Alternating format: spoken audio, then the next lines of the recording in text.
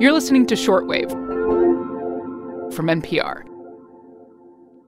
In 2017, the governor of Illinois implemented a plan to halt the explosive growth of opioid deaths in the state.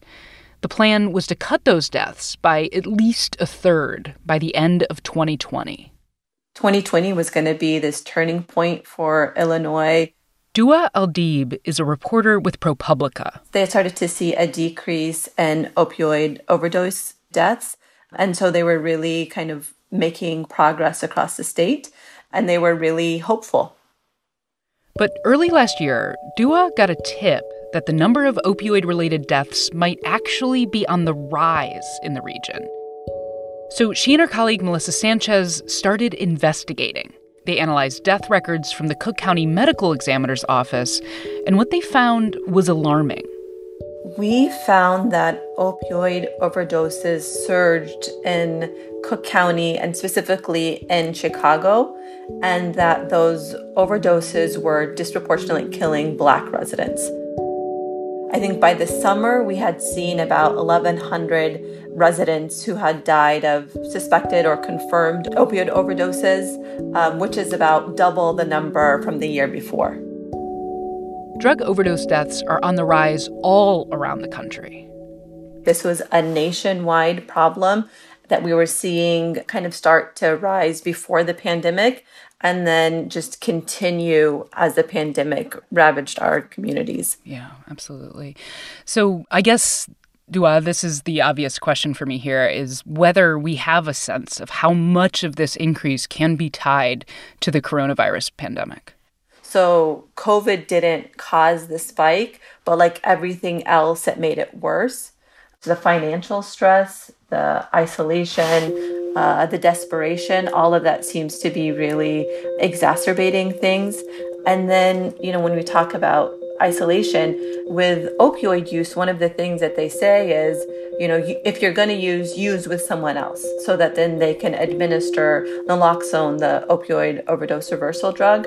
But, people were not using with, others. So today on the show, we take a closer look at Chicago, how the coronavirus pandemic has exacerbated the opioid epidemic there, and what kind of challenges public health officials are up against. I'm Maddie Sofia, and you're listening to Shortwave, the daily science podcast from NPR.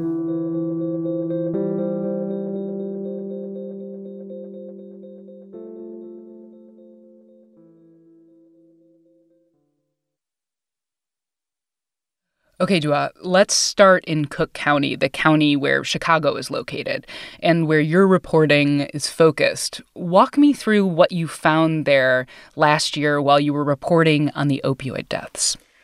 We found a devastating surge in the number of opioid overdoses in Cook County and Chicago, and even more specifically on the west side. Mm-hmm. And it was disproportionately killing Black residents there. The West Side has been a community that has grappled with opioid overdoses for a very long time. Mm-hmm. But what we saw last year was the number of deaths was almost doubling. And half of the total deaths in Cook County were Black people, even though Black residents only make up less than 25% of the county's population. Wow. And I think that's a really important point because we are really talking about three simultaneous, intertwined public health crises, right? Opioids, the coronavirus, and racism and systemic oppression, all disproportionately impacting Black people. And that's what's so heartbreaking and devastating about this. When we talk to, some of the people, some of the families, what we were hearing was some of them lost loved ones to opioids. They lost loved ones to COVID. They lost loved ones to just, structural racism. And the reason that the West Side in particular has been struggling with opioid overdoses for so long is just because if you look at that community, just decades of disinvestment. So unemployment is really high. The median household income is really low. So poverty, concentrated poverty. So it's like it's been hit so many times. And it's exactly like you said, this was kind of this trifecta of opioids, COVID, and racism. Yeah, and that brings me to something I want to talk about, which is naloxone, this drug that can reverse opioid overdoses. How big of a role does it play in combating this crisis? Like, how effective is it in saving lives? So everybody that we've talked to talks about just what a lifesaver naloxone is. I mean, this is a game changer, but the problem is there's simply not enough of it, and especially not in the communities that need it most. So, one of the people that we were talking to, he was a lawmaker on the West Side, who was saying that there are people who are using opioids who don't even know that it exists. Right. So there's a real push now to increase awareness and increase supply. And you're seeing that at the state level, you're seeing it with hospitals, clinics, and providers. They're all being encouraged to give out as much naloxone as possible because it's so critical and it can save people's lives. Got it. Got it. Okay, so let's talk about how treatment looks in the time of COVID. I have to imagine that's changed quite a bit. So in terms of treatment, I think one of the things that we saw early on is that people were scared to go to hospitals, and hospitals were not seeing as many overdoses coming in. And there's still some of that. But the message from the hospitals has been, come, we're safe. And if you come to us, you're really increasing your likelihood of living. Yeah. And so there's been a real push to kind of increase 911 calls, increase visits to hospitals so that then they can get the naloxone that they need. Yeah, yeah. And is there a role for telemedicine now? Now, I know not everybody has access to, like a smartphone that they could do telemedicine, but is that playing a role as well now? It is. And what we're hearing is that doctors and providers for a long time had been pushing for more telehealth, but they're running into barriers. I think a lot of it had to do with reimbursement. But now with COVID, those barriers have been relaxed a little bit and they're able to reach more people. But again, you're right. It comes down to who has access and who has the resources to call on telehealth. Right, right. I've read quite a bit about opioid use disorder treatment strategies, and it does feel like some of the treatments directly contradict strategies meant to prevent the spread of COVID-19, right? So that's a huge difficulty. It's a huge difficulty. And, we heard more than once, Zoom treatment isn't the same as being in person and feeling that support and being with others. So I think that's something that people are really struggling right now with. Before they would do intensive outpatient where a person would go in like they were going into work from 8:30 to 5. And now they've moved that to all online. And it's better than nothing, but I think it comes with its own challenges. Yeah, and the other thing I was thinking about is needle exchange programs. Has there been an impact on that and whether or not that's possible? At the beginning, especially of the pandemic, people were really struggling with just financial resources and keeping the lights on. And so some of those programs had to scale back. I know in Chicago, they've been able to get back on the street with their needle exchange programs and their mobile van units. But funding overall is still a challenge. Yeah, yeah. Okay, so, obviously this is a tremendous burden on an already overburdened community, especially right now.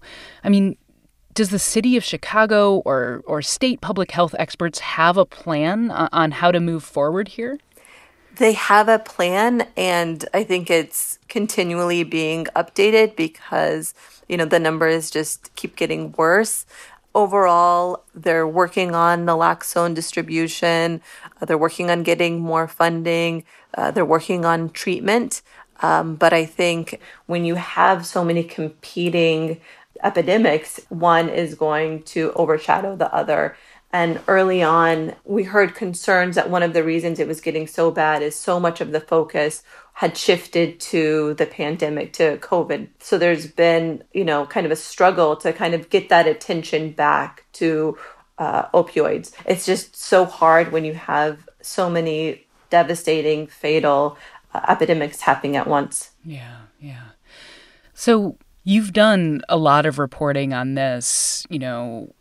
Are there solutions out there? I mean, are they feasible at this time? Maybe not even at the state level in Illinois, but nationally. Like, do you see programs or anything that give you hope as you're reporting on this?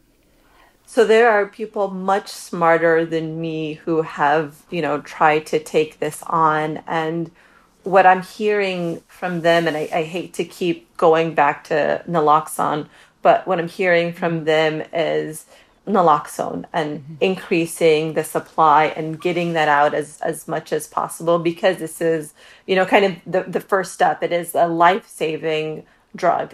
But then you move into kind of, step 2 and step 3, which is treatment, and how do you prevent it from getting to that point where it is life or death.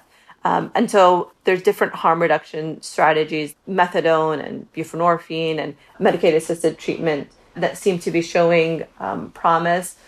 I think the other piece of this is really stigma.